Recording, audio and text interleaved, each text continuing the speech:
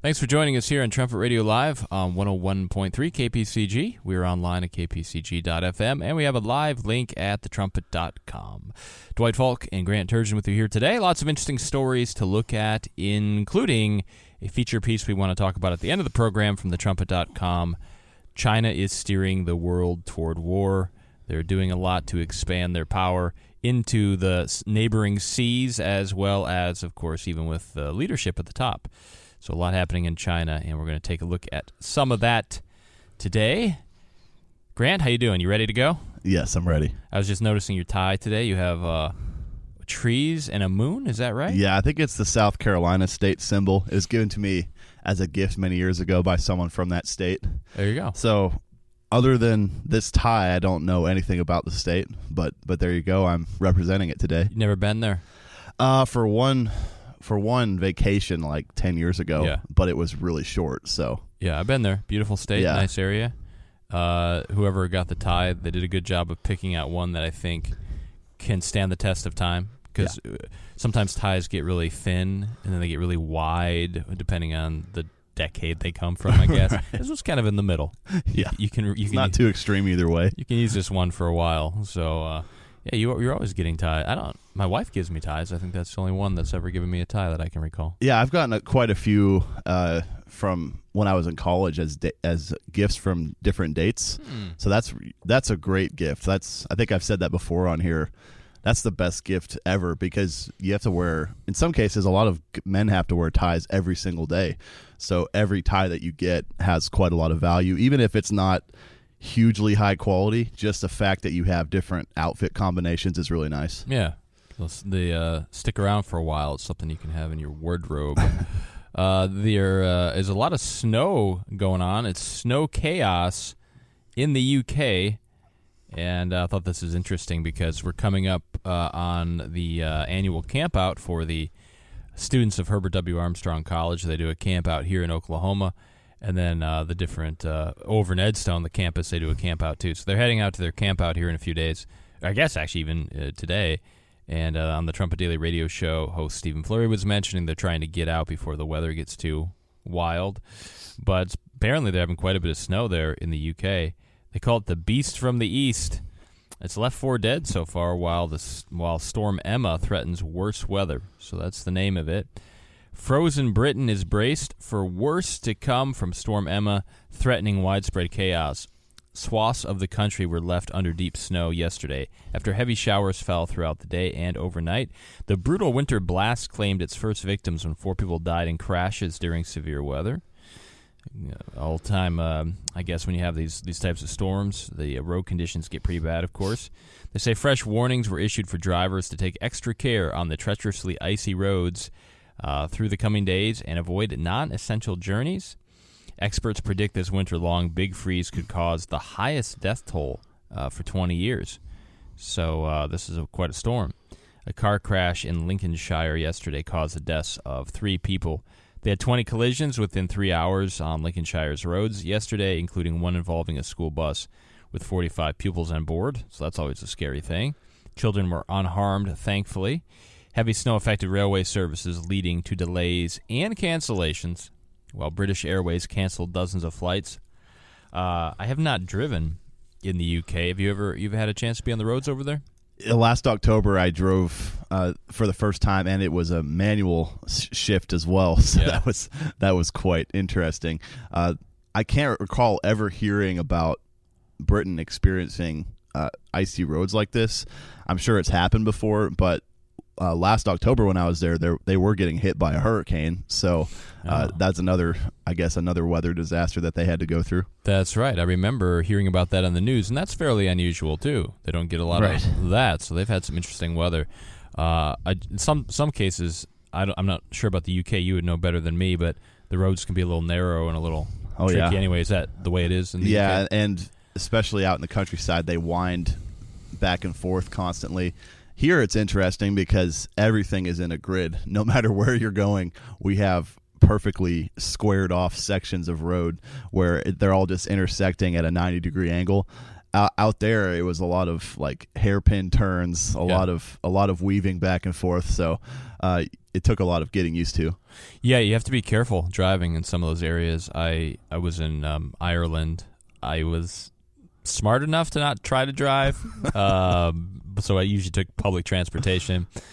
And but I know what you're saying about the winding roads. Like we even went on a tour bus somewhere, and the driver presumably knew where we were going. And after about 20 minutes, we realized we just passed the same place we had left from.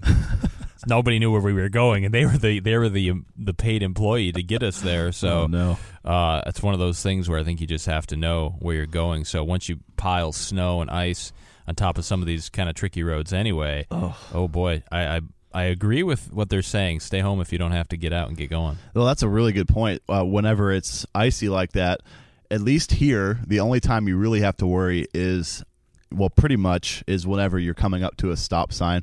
For the most part, there aren't too many hills and valleys where the road is, so you don't have to worry about going up and down hills usually. But at the stop sign, you just want to make sure you slow down in time. Over there, since you're weaving all the time, you have all these different opportunities to just slide right off the side of the road. So it can get pretty dangerous. And even last year when I drove, I was kind of pressured into it. I'd been there for several days and hadn't driven at all. And then a few people there said I should try it. So I took Samuel Livingston with me to give me some tips. And he's the one who helps Mr. Stephen Fleury on the Trumpet Daily radio show, always playing those clips and everything. But it was a harrowing experience. Thankfully, I didn't crash and eventually came home safely. Yeah.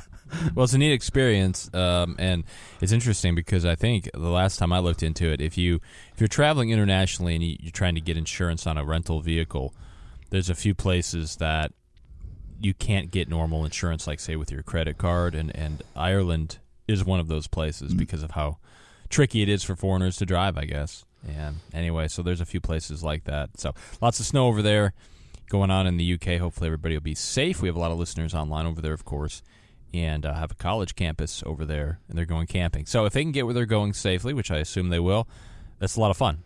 Go camping in the snow. So that's kind of fun to be out there. They have some interesting pictures on different websites about the snow coming in, and there's one where it's, whatever the city was, massive bank of clouds coming in. Like it looked like something out of a movie. Oh, no. And so sometimes that happens where you can see the storm, like, whoop, there it is. And so they had a pretty interesting picture there.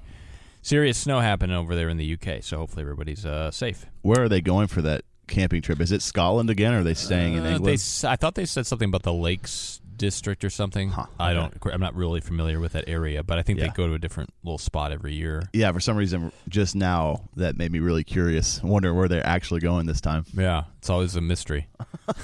You never know. Never know where they're going camping. Yeah, they keep switching it up. We go to the same place every year. The college camp out in Oklahoma is always at the same place, so it's kind of interesting to figure out where the other campus is going. Yeah. Yep. All kinds of interesting locations over there. Here's an interesting write-up. This is also, well, we have a few that are coming out of the UK, but this affects people all over. We talk oftentimes about just the changing technology and how that's affecting people. And people are getting actually addicted to taking pictures of themselves. Selfie addict. That's what they're called. I've seen this many places. People taking pictures of themselves. Sometimes it makes sense. You're at a tourist attraction, and so you think, well, okay, the family's there and they're taking a photo, and that makes sense. But then sometimes it's at odd places too. I think I mentioned this. I may have mentioned this a while ago. I took my son to get a haircut, and while he was getting a haircut, I walked down the street to a coffee shop with my daughter, and we were getting something to drink there, and it was after school, so kids were out. And so this group of, I think, middle school kids came in to get their lattes. Times have changed. Middle school kids in my day, we didn't get lattes. We didn't know what they were. But these kids get their lattes. So they get their drinks, and they set them down, and they arrange them all, and then they take pictures of it all to, I'm assuming, post to their feeds and say, look what we're doing. And I just thought, wow, like that would never occur to me to. And I watched them for a while because I thought, what are they doing? Why don't they drink this? They were arranging it all and setting things there, and then took a picture, and then they'd put their head in there and take a picture, and so that was their fun day. And they photographed the whole thing. So whoever they are, if you want to find their coffee day, you can find it. And it has been proven that anytime you're taking a bunch of pictures of something that you're doing, you actually don't enjoy the moment as much because you're so preoccupied with putting out a perfect picture that you actually don't even understand what's going on around you as much. And it also seems like when they take pictures, they're taking them of their drinks or their food, or just pictures of themselves alone. And I thought it was usually you'd want to take a picture if you were out with friends or something like that. You'd take a picture of the whole group together, or ask someone else to take it. But now it's almost more popular just to take a picture of an inanimate object or just you by yourself, which is kind of strange. It is a little strange. I wonder, people take pictures of themselves. They call it a selfie. If you take a picture of a group, is it called a groupie? They give an example in this write-up. The write-up is, snap out of it. The selfie addict who's 22 admits he snaps 200 Instagram pics of himself a day. Hard to get a lot else done when you're taking pictures of yourself. They give the fellow's name here, and he says that he deletes selfies if they get fewer than 600 likes on social media, and says he spends 3 hours getting ready for a snap. So this is probably pretty extreme. But he said he will spend 3 hours getting ready for a picture, and his obsession has led him to getting cosmetic surgery on his face. Well, not good results there. He has 50,000 Instagram followers. He says, when I post a picture, in the first minute or two, I'll probably get 100 likes, and I love it. My phone goes crazy. It's just amazing. Researchers have identified a genuine addiction to selfies, which they have labeled selfitis. It sounds like you have arthritis from holding the phone, taking selfies, and be selfitis. But it's an addiction to it. It's a mental sort of addiction. Uploading more than 6 pics of yourself to social media every day is deemed chronic selfitis, according to Nottingham Trent University researchers. But he does it 200 times. Yeah. If I'm understanding it right, if he actually posts all 200 of those pictures, he's got it. He's got this affliction like 40 times worse than the minimum. Yeah, he's the extreme. He's on the extreme side of it. But who knows? There's probably people that are more than that. This fella added that his buddies don't like it because he can't go out to a meal without taking a picture, and they go back and forth. So this is a thing that's actually happening now, to where they're considering it, I guess, on some level, sort of a mental illness or an addiction. Selfitis, taking pictures of yourself and other things that are happening in your life. So they've done a fair bit of research into it, and they give a number of questions. They say 10 questions, and then they give 20. I'm not sure exactly maybe I misunderstood what they said there, but anyway, they give you a few things to think about, and if you answer on a positive side of these questions, there's a good chance you might have this selfitis. I don't really think the questions are totally necessary, and if you take a lot of pictures of yourself, but they have a few here. Well, yeah, one of the criteria here is sharing my selfies creates healthy competition with my friends and colleagues, and I'm not an expert on this, but that does seem to be a big factor for a lot of social media postings, where we want to portray our lives as amazing as we possibly can, and then it kind of makes other people jealous, so that they try to one up us, and then you just go back and forth with other people. And that's kind of a sad way to live life if we only gain validation from our lives by trying to project that we're better than others on social media. Right, and I think that's probably honestly a lot of the reason people do it. There would be other instances, of course, but another thing that people think when they get kind of addicted to this is that they gain more acceptance among their peer group when they take selfies and share them on social media. So it's wanting to keep up with the Joneses, as they say. That's what they used to call it when you want to, your neighbor does something, they get a new car. Well, you better get a new car too, to keep up appearances. And so now we see this happening on a day-to-day basis where, if you're looking at somebody else's picture, well, they got 100 likes, and I only got 40 likes. This can't be. We must change what's happening here. And so people are getting really, really consumed with this. And, I think from experience, and certainly from what the Bible teaches, we should know that if we're very self-centered and everything we do is about ourselves, we're not very happy people. And this is an extreme form of being all about yourself and not thinking about others. And so it's very incoming and not outgoing. Yeah, and it would really get in the way of a lot of other responsibilities if we're so obsessed with posting on social media, and by extension then monitoring other people's social media pages to make sure that we can post something that's better than theirs. It would take a lot of time, and in this specific example, he actually spends 3 hours getting ready for a picture, which seems impossible. I don't know how that's even something that you can do, but he has 50,000 followers. At least he's probably making money off of it. If you're not even making any money off of it, it's just pretty much taking over your whole life for no reason.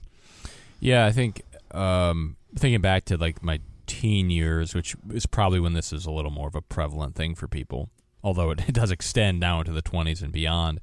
But moments where, say, you're involved with a group and you're doing something and you're not really spending a lot of time thinking about yourself, those are some of the best times you have, because you're just having a good time, or you're not sitting there constantly thinking about yourself and the way people are viewing you and that type of thing. So now with the social media and people carrying around phones, it's like they're carrying around a constant mirror with them and staring at the mirror. I mean, if you saw somebody doing that, you think, what's with that guy or that girl, right? But that's kind of what it is. And it's not just staring at yourself. It's getting a picture of yourself and then showing it to everyone else and saying, hey, what do you think? Yay or nay? Ouch. And so, I mean, it's just leading to a lot of bad things. So anyway, something to just consider. I have taken maybe 10 selfies in my life, I believe. Usually, it's like if it's a picture of me and my kid doing something just for fun. Like, we don't put it anywhere.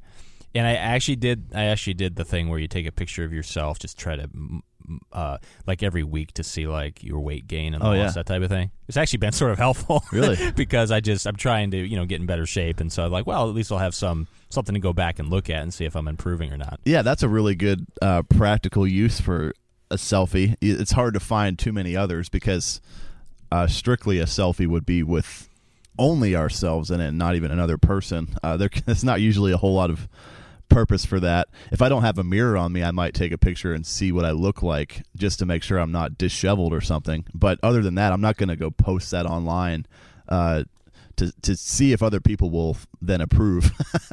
It's quite a thing. So it's, if nothing else, it could be a time waster, and it might be something to consider. They have a list of a few more things, where they'd say taking selfies instantly modifies my mood. Relieves stress. To enhance. Using photo editing tools to enhance themselves to look better. It's all very incoming, all very selfish, all very vain, and it's not a good trend. It's not heading in a good direction. Right, and the takeaway here is that it can actually become an addiction. Who actually would have thought that something as simple as taking a picture of yourself could become basically an essential part of someone's life, something where they feel like they're going to panic if they don't get the chance to do it. That obviously is a pretty extreme habit, and it's really pretty much the worst thing almost that you could get addicted to. It's like extreme ultra narcissism, like totally exalting yourself and being obsessed with your image at all times. What benefit do people like that serve to those around them if they only care about themselves and it's that overt? Yeah, it's really quite amazing, because also it's a losing battle, just because everybody gets older, and if the obsession is constantly on appearance, well, everybody gets older. I mean, it's a losing battle in that way. Well, yeah, if a 22-year-old is already getting cosmetic surgery to make his pictures look nicer, what's he going to be doing when he's 30, 35, 45, 50?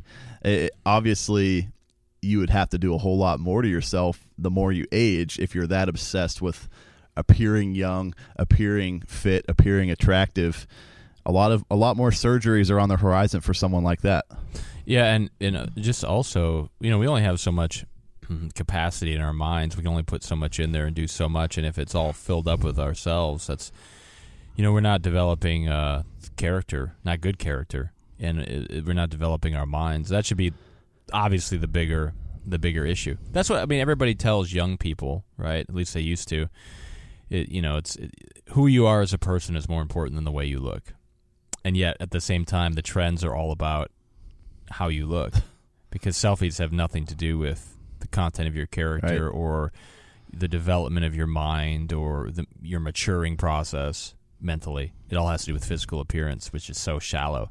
So, yeah, really interesting. And it's funny, too, how this, you look at, like, say, these Me Too movements and all this, where women are saying we don't want to be objectified, and yet women, men, everybody, they're just objectifying themselves and putting it out there for the whole world to see. Yeah, it's kind of hard for people to ask others not to objectify them if they're objectifying themselves in this way. You know, some of the women who have been abused or have accused other people of abusing them have recently posed nude. I mean, is that really the way to combat something like that? Objectifying yourself so that somehow other people will not objectify you for themselves? I mean, it doesn't even make sense, the line of reasoning there. And it's a really depressing way to live on top of that, even if we're not going to the extreme of posting 200 selfies a day. Anytime we only spend time thinking about ourselves or pleasing ourselves, if we splurge on ourselves with our time or our money, it might be nice for a minute, but then we realize, wow, nothing was really accomplished here. And you feel empty from something like that because you're not benefiting anybody else, and not even really yourself either. There's just lots of new sort of addictions that are out there that can trip up, especially younger people, before they know it. And you again, it's something that seems harmless, but then all of a sudden you're kind of addicted to it. So anyway, so it's just a good warning for parents and young people alike. I don't think there's a lot of older people posting selfies, but who knows? It could happen. This next story ties into a couple of stories we've been looking at lately. There are two stories. One we talked yesterday about just the rise, of course, in marijuana usage and how ultimately a lot of times it leads to much more severe addictions. Marijuana is bad enough, but it leads to other things. And then also there was a story, I think last week, it was also from the UK, where they said that there was a lot of people in the UK that were on antidepressant medication, and they felt like they needed more people to get on it because they needed it. Well, these two worlds collide, okay? This is from the Telegraph. Almost all cannabis on Britain's streets are super strength and could be driving mental health problems. So, yeah, people smoking marijuana or taking it in some form, they think it's driving mental health issues, and then they say you need some mental health medication. So now you got a person, conceivably, that could be hooked on marijuana and antidepressants. Sounds like a cocktail, for disaster. That raises another possibility, too, that maybe that's why there is such a push to legalize something like marijuana. If a lot of companies stand to make a lot of money off of people who now have problems because of marijuana, why wouldn't they want marijuana to be legalized? And we know that a lot of policies, at least in the U.S. and probably in a lot of other nations, are enacted because of the money that goes into it behind the scenes, the lobbying that goes into it. Obviously, there are possible ways for drug companies to lobby for marijuana to be legalized even. Yeah, and this just even brings up another difficulty with legalizing marijuana, say here in the States. Not only is it bad enough, but then also you're not exactly sure what it is. That's a whole nother issue you have to think about. What's in it? They say researchers at King's College London tested almost 1,000 police seizures from Kent, Derbyshire, Merseyside, Sussex, and the capital in 2016 and found 94% were of dangerously high potency. In 2005, just 51% of cannabis sold on the street was Simila, also known as skunk. I'm not familiar with all these terms, but one of the doctors involved, their Dr. Forty from the Medical Research Council, clinician scientist at King's College, warned that the powerful drug placed Britain's 2.1 million cannabis users at risk of schizophrenia, bipolar disorder, depression, psychosis, delusions, and hallucinations.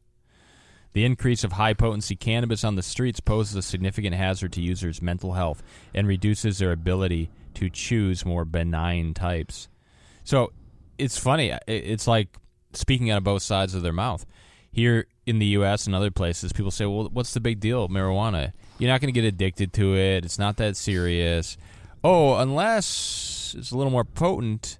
And then in that case, you're going to have the chance to have all of these hallucinations, schizophrenia, bipolar disorder, mental health issues. So, I mean, how can people be comfortable with those potentials? It's really baffling. I mean, are any people like this who become schizophrenic, bipolar, depressed, delusional? Are they good workers or family members? Are they happy members of society? Are they even going to be voting sensibly if they're delusional? I mean, there are a lot of issues where the whole direction of the country can actually shift and go in the completely wrong way because so many people are basically out of their minds, and they can change quite a lot.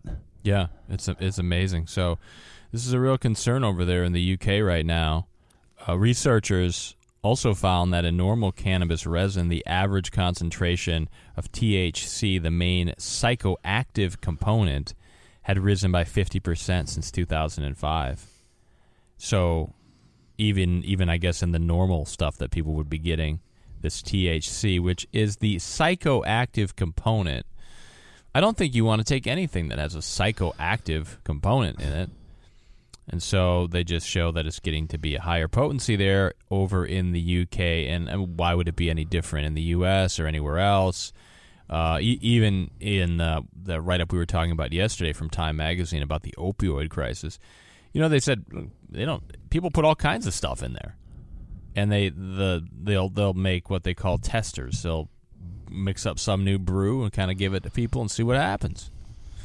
And so not only is it a problem just because it has such bad fruits, but then there's also this enhanced danger of maybe you getting something and you think it's at a certain level of potency, but it's a greater level of potency, and now you're gone mentally, and now you need antidepressants.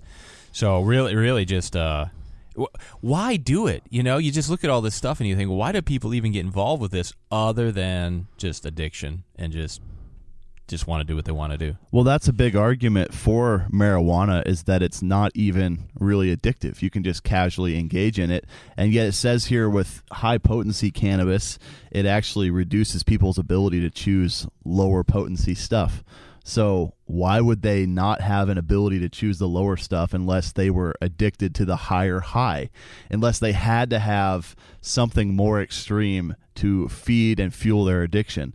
I mean, it says it right there. It obviously is an addiction that people can get into pretty easily. We can't just be so naive to think that, oh, well, I can dabble in this, as we said yesterday, just dabble in it and not end up 20 years later with addictions to like 20 other drugs. Yeah, it's amazing. It's just absolutely amazing. I think I'm trying to think of the story last week that we did about how they did this report and they felt like a lot more people over in the UK needed to be on antidepressants. I can't remember if that was the Telegraph or if it was from some other source. But, you just put a couple of headlines together and stories that are not even a week apart. You can put together, I'm no detective, but you can put together a pretty good case as to the root cause of a lot of these problems. And is the solution another pill or to smoke something else? How about just stopping all of it? Yeah. How about just stopping all of it? Because they make it out like people that have, as they call them, mental disorders, hey, it's just the way it is, and you got to take this pill. Well, what are they doing in their lives to qualify them for this? Whether it be just, it's broken law somewhere along the line, whether it's broken family, followed up by maybe drug abuse or something else. Yes. Addiction to selfies. I mean, there's so many just ridiculous things that are happening, and then people aren't happy because they're living a way that doesn't lead to happiness. So what's the solution? We'll take an antidepressant. I mean, that's the world we're living in right now. And at the same time, like I mentioned on the show recently, people who are professionals and would dare to say that exercise could help, or that right diet could help, or that building positive habits in your life could actually be a replacement for pills, those people get ridiculed for saying that, for even having the temerity to propose a different solution other than more drugs, which is only common sense, to turn away from the things that are causing all the problems. The drugs are the issue, and yet we're acting like they're the solution too. There's not a lot of money in exercise or eating well. That's right. For drug companies. Here's just a quick statistic for you. This is from CNN about U.S. prisons, and a lot of this has to do with drugs as well. With more than 2 million people behind bars, the U.S. has more prisoners than any other nation. Although 4.4% of the world's population lives in the U.S., nearly a quarter of the world's inmates are in its prisons. According to the World Prison Brief, the proportion of prisoners to the general population is the second highest in the world at 666 per 100,000 inhabitants, beaten only by the tiny island nation of Seychelles. I don't even know where that is. Per a 2017 report from the U.S. Department of Justice, a further 3.8 million people were on probation, and 870,500 former prisoners were on parole. So, you can see when politicians come into office, they know it's a problem. I mean, there's too many people in prison. What's the answer? Open the doors, let them out.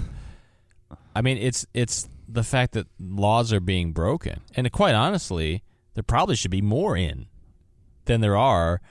But, it's just such a bad cycle of just living disobediently to law, getting involved in all kinds of addictions and problems to where people do things they wouldn't normally do, but they're not there mentally. And then there's this constant cycle of going into prison, and very rarely does somebody come out of prison better off. I mean, it could happen, but I think we all are fully aware that the prisons are not a nice place to be, which in some ways should be a deterrent. But when people get into that system, they kind of have to survive, and so they become pretty lawless, even more so than when they went in, I think. And so it's just this continual cycle. And obviously the Obama administration tried to get people out because they were looking at the racial numbers and they didn't like the disparity there. But is that the solution? Like, there are so many things that you look at in this world, and everyone knows it's a problem, but they're just groping in the dark, like the Bible says, to try to figure out an answer, and just completely ignoring what God says about issues like this. Right, and this write-up is from CNN, so what do you propose, or what do you think a lot of these people would propose as a solution? I mean, it says there that statistically we have 5 times more prisoners than we should based on our population.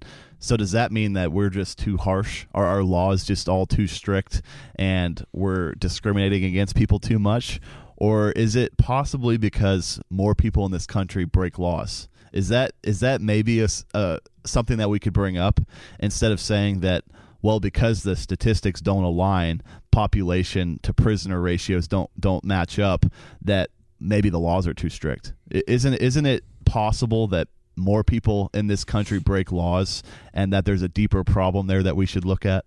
Right, and that was brought up on the Trumpet Daily yesterday about what happened in Florida with the school shooter, which, by the way, the kids are going back to school today there. But they didn't like the fact that there were so many suspensions. So they said, well, let's just stop suspending kids. And then they were all excited to report that suspensions are down. Well, of course they are, because you don't suspend people anymore. And then you have people that are just continuing to go through the system that shouldn't be there, and you have something happen like this. So, they can kind of mess. It's like being a very unlawful accountant. I mean, you can kind of move the numbers around, but if you're not dealing with the main issues, you're not going to balance the books. And in this case, we're not solving any of the problems just by not suspending somebody that should be. That doesn't make it better. It actually makes it worse.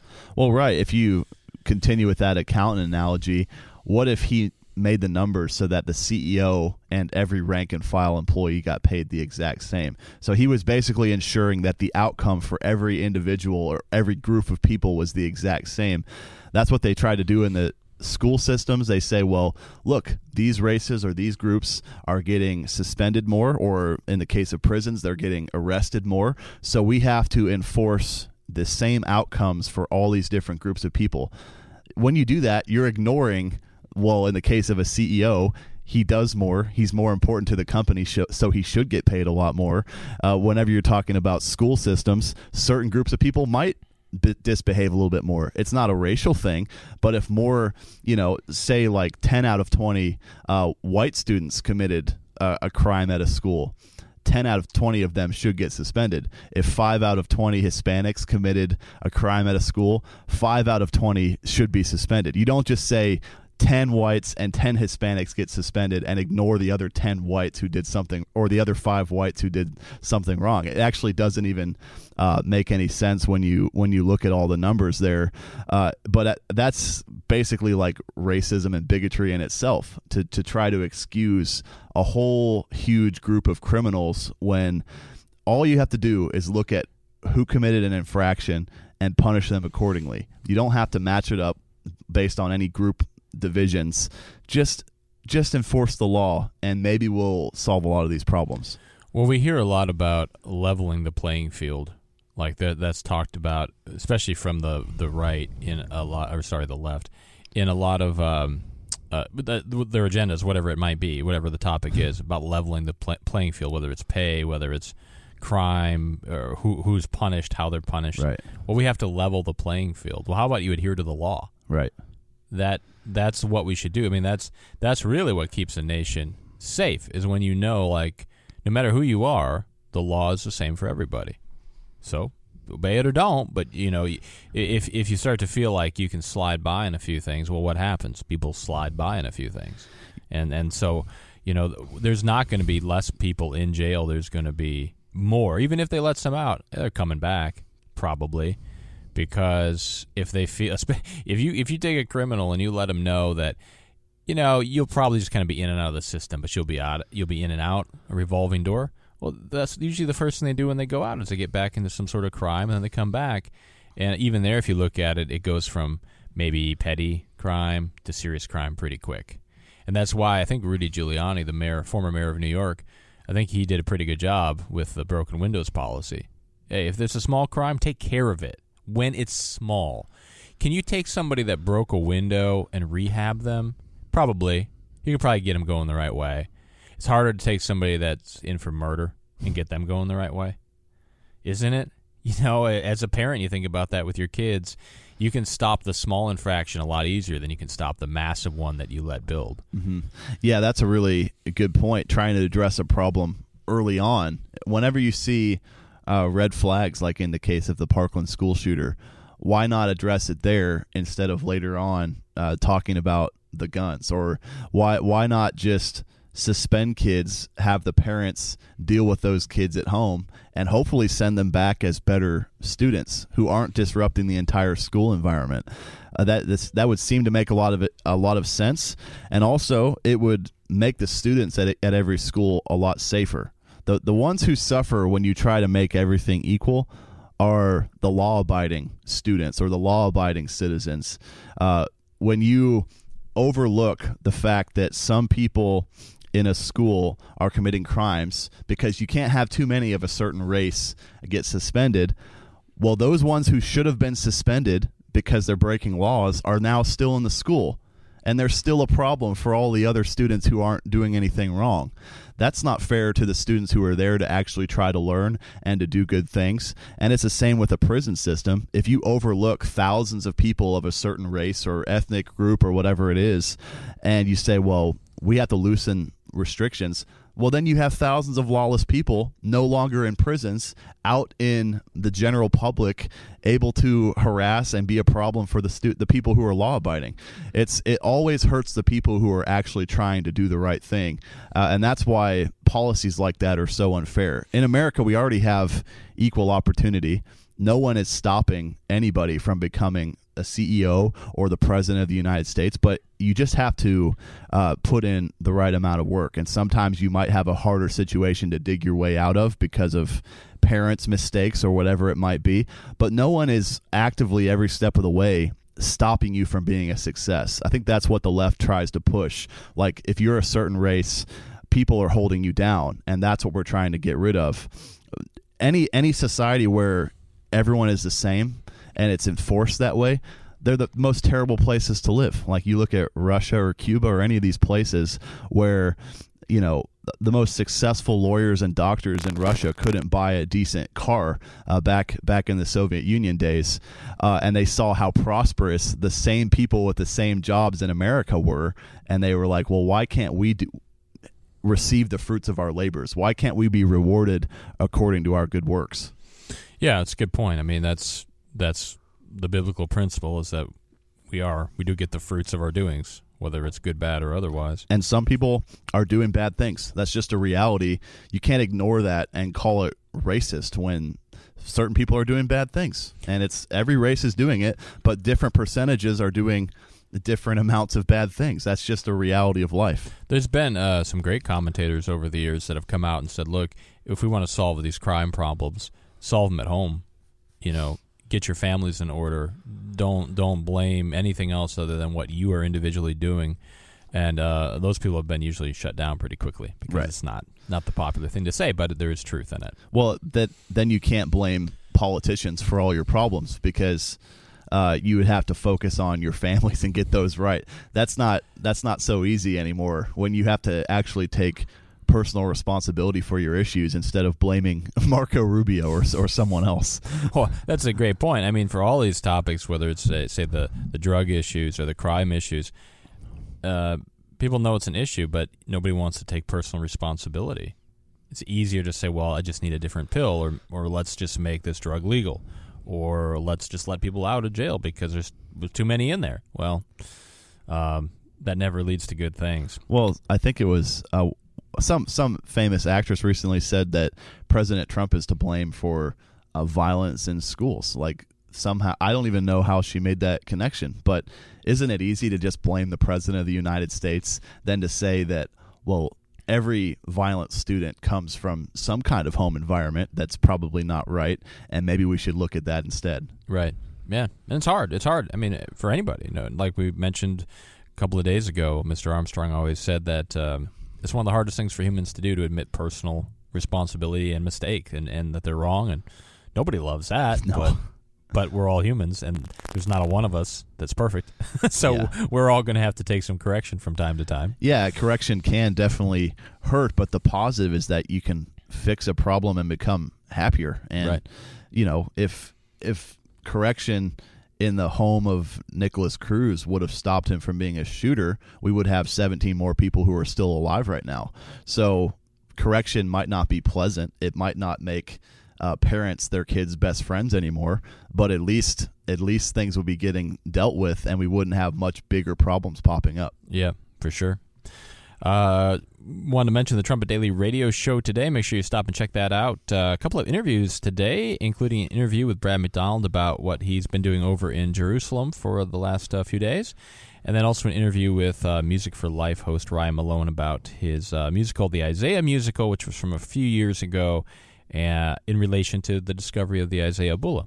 So some really good interviews there. It's on the Trumpet Daily radio show today. You can check that out here at KPCG, or the archives are posted at kpcg.fm and at thetrumpet.com. You're listening to Trumpet Radio Live here on 101.3 KPCG. Dwight Falk and Grant Turgeon with you here today. We wanted to spend the rest of today's show looking at this feature story at thetrumpet.com. It's from Trumpet Editor-in-Chief Gerald Fleury. China is steering the world toward war. And this is this was originally in the July 2016 Trumpet print edition, but in light of recent news from China, including President Xi Jinping's abolition of term limits, new photographic evidence of China's militarization of South China Sea, and the great leaps forward made by its military, the analysis is more relevant than ever. So that's why it's featured, and we want to talk about it a little bit. It's one of the great things about some of these past write-ups from the Trumpet, whether it be an article or a booklet, is that even though, say, the specifics of the news change, you can go back and look at the principles of the direction and where things are going from years ago that were written about, and it's the same trajectory because it's based on Bible prophecy. So it's really great to go back and look. It never goes out of date, so to speak. The names might change a little bit with leadership and that type of thing. Or in case of China, it doesn't change, but they're still going that same direction, and the Bible prophecy forecasted. Right. These articles are timeless, and it's because the Trumpet.com is focusing on certain regions of the world that line up with Bible prophecy the most, and because of that, and because the Bible shows the ultimate outcome of these nations, you can then cover the news as it points to those outcomes, and you can show every step of the way that what the Bible says is actually coming to pass right before our eyes. Yeah. This write-up says The tensions are rising between China and America. We've seen that even continue, I think, with President Trump's administration. Ever since Xi Jinping took over as General Secretary of the Communist Party of China, his administration has been militarizing the South China Sea and working to push the United States out of East Asia. And, of course, as they mentioned, Xi Jinping has now made some moves to amend the Constitution so we can have a third term and just rule forever, I guess. So whenever that happens, that's typically a danger sign there. And it continues to say that in two island chains, the Paracels and the Spratlys, China is building a series of man-made islands 800 miles from China's shore. And so there's some really good maps here at thetrumpet.com that kind of give you the geography of everything. These islands are being installed with anti-aircraft batteries, and fighter jets are stationed on them. The Spratly Islands are claimed by the Philippines, Malaysia, Taiwan, and Vietnam, but China, not interested in that. They're ignoring these nations' territorial claims. China is being aggressive and provocative. So they're building up these islands. They're making their islands and taking over this South China Sea area, which they don't own. And what are they doing? They're not putting picnic benches on there. I mean, they're militarizing it. And this is alarming to some people, and it has been, but yet we don't see the coverage in the media about it. We're too concerned with, chasing around President Trump and that type of thing. But how about what China is doing there in the South China Sea? Exactly. And China has guessed right that the Philippines, Malaysia, Taiwan, and Vietnam are not going to do much about it. How can they match up to China in any area? Militarily, they just would not even stand a chance. And so if the U.S. is not aggressive in the region and they're not projecting their power over there, well, China can easily just step in here. And even if the U.S. is there and not determined to do something about it, which China has also correctly guessed, then China can just basically expand as much as it wants to. Yeah, and these nations like China and other nations, they're not foolish. They're not going to come out and say, "Hey, by the way, we want to dominate this whole region and we want to take over the world," just so everybody knows. They just make an island here, make an island there, and it's little sort of pushes. And then if America doesn't come in or some superior power and say, no way, we're going to stop that, then they just keep doing it. It's no different than what we were talking about in the earlier story about, say, crime or any of these other things where if you stop the problem when it's early on, then it's easier to stop. But if you let China just militarize the South China Sea and take over this region, and then you want to confront it, well, now you've got a serious issue to deal with. When it was one island, you could probably deal with that. But that's the deception in it because, you can see the media saying, oh, it's one island. What's the big? We're going to get into a war over one island? Well, one island turns into a lot of islands, turns into control of the entire Seagate, turns into a problem now that we can't deal with. Right. I mean, we could think of our history with Cuba right off the coast of Florida where Russia took over that island, or at least they worked very closely with Cuba to try to launch missiles into America from that island. And you could easily say, well, it's just one tiny island nation, but it definitely almost played a role in wiping the U.S. out of existence.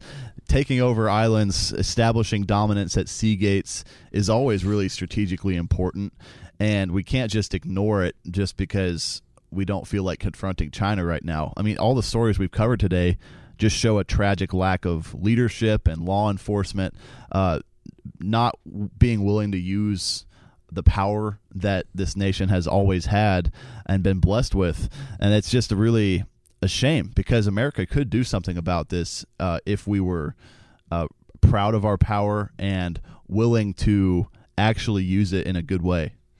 Yeah, why are these waterways so important? Why is the South China Sea and these other areas, why are they so important? Well, here's why. Each year, $5.3 trillion of trade passes through the South China Sea. $5.3 trillion. You ever driven down the highway and there's a toll booth and you think to yourself, well, whoever owns that toll booth, they make a lot of money. It's no different. If you own the waterway, you control what comes in, what doesn't come in. You can tax it. You have a stranglehold on other nations. $5.3 trillion of trade passes through the South China Sea every year. That is roughly 1/3 of the world's maritime commerce. Is that a big deal? Would that give China some power? Of course it would. Since Japan's defeat in World War II, America has protected this vital trade route and brought peace to this part of the world. And don't believe the revisionists that say America's been a warmonger. They have brought a lot of peace, as well as the British Empire.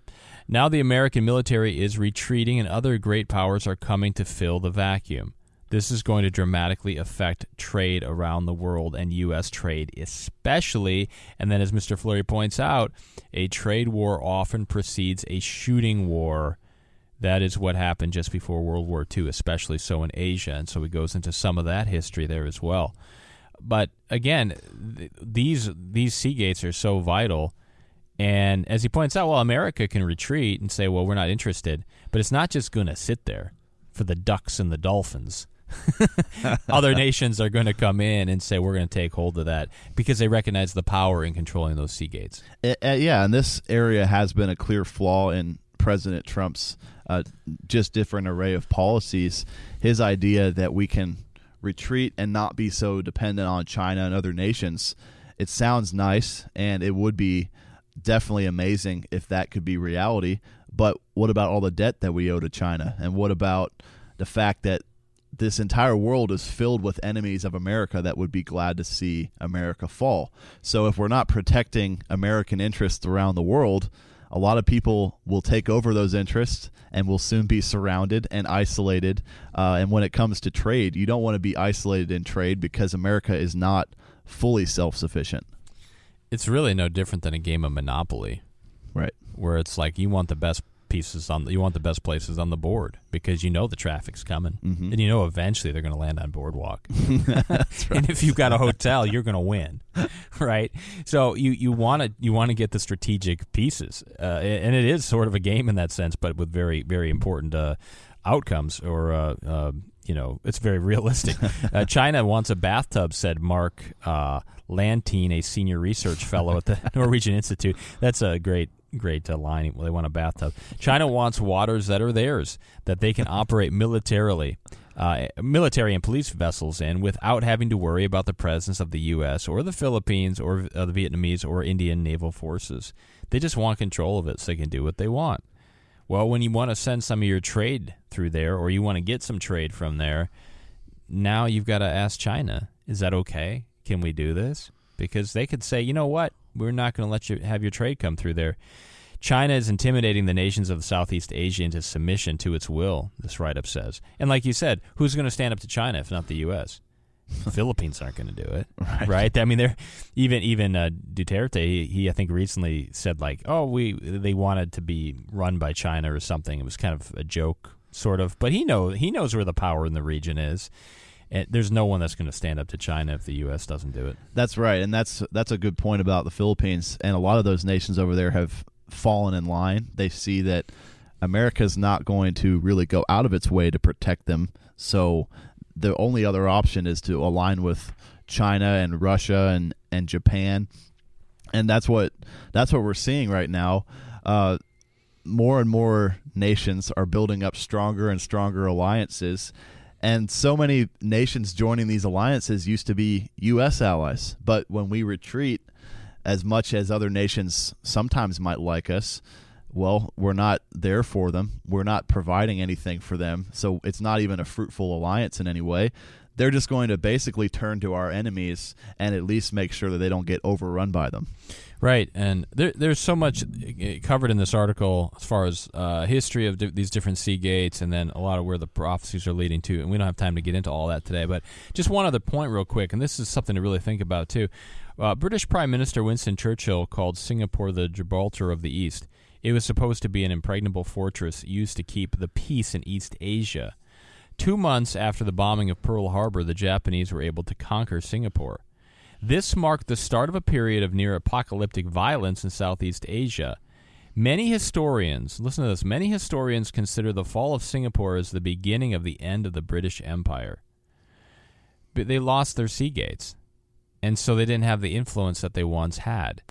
So history always repeats itself. So if they lost to Seagate, and it began, as many historians think, the end of their empire, well, thankfully for them, here comes the U.S., a brother and an ally that then became the power in the world. But there's no one else in line now. Now it's Russia, now it's China, now it's Europe. And if they lost their power because they lost to Seagates, well, aren't we going the same direction? We should be able to see that history and realize that the same thing is going to happen in the United States. Well, we have willingly given away Seagates and vital canals, and we've allowed nations like Iran and China to take over areas that we once controlled. And that's exactly right. There's no Britain waiting to take over when we back out on the world scene. Look at what happened when Singapore collapsed. It was called, in this article, near-apocalyptic violence. That's not what the historians would tell you in a lot of cases. When Britain and America aren't in charge and a Gentile power takes over, it just leads to savage bloodshed and warfare. America and Britain have been a force of good in the world, and they have actually stabilized the world for the entire time that they've dominated. Yes, and it's changing now very dramatically. It is entering those times of the Gentiles the Bible talks about. There's a lot more in this article, lots of great maps, talks about a mart of nations that's going to form. Lots that you need to see. So this is just a highlight we looked at today. Make sure you check out this write-up. It's the top story at thetrumpet.com. More relevant than ever, China is steering the world toward war. That's at thetrumpet.com. That's all the time we have for today on Trumpet Radio Live. Make sure you listen for the Key of David program and the Trumpet Daily Radio Show coming up. For Grant Turgeon and myself, Dwight Falk. Have a great rest of your day. We will talk to you tomorrow.